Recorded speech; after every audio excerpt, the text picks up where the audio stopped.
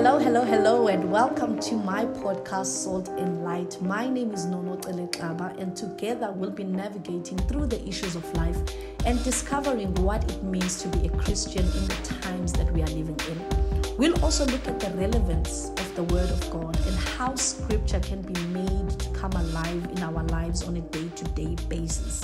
So to get us started, I thought it would be a good idea for us to talk about the name of the podcast, Salt and Light. What does it mean to be the salt of the earth and the light of the world?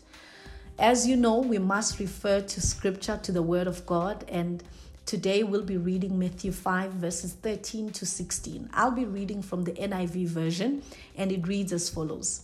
You are the salt of the earth. But if salt loses its saltiness, how can it be made salty again? It is no longer good for anything except to be thrown out and trampled by men. You are the light of the world. A city on a hill cannot be hidden. Neither do people light a lamp and put it under a bowl. Instead, they put it on its stand, and it gives light to everyone in the house.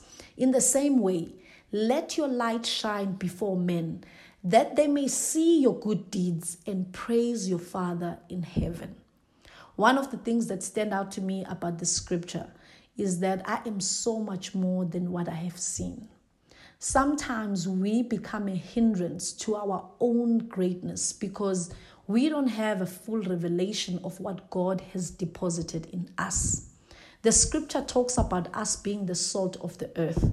And if you know anything about salt, you know that salt adds and brings flavor to food.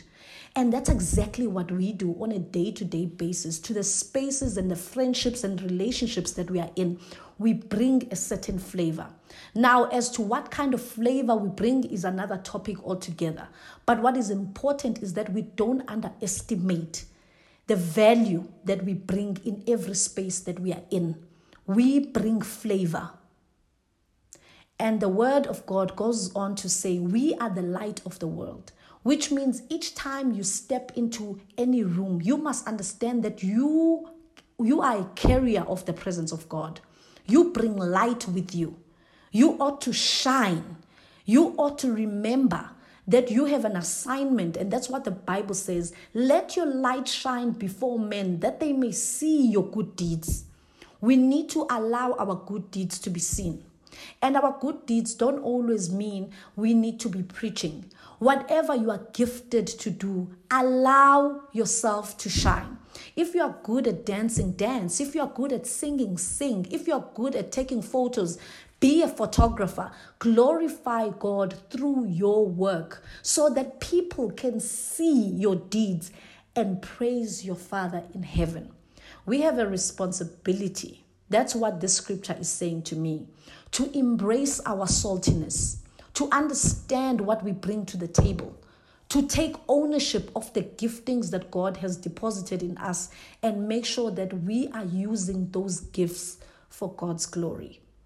I hope this has inspired you and this has sparked something in you or has reminded you to put to work every single talent that God has given you. Have an amazing day, and always remember, you are the salt of the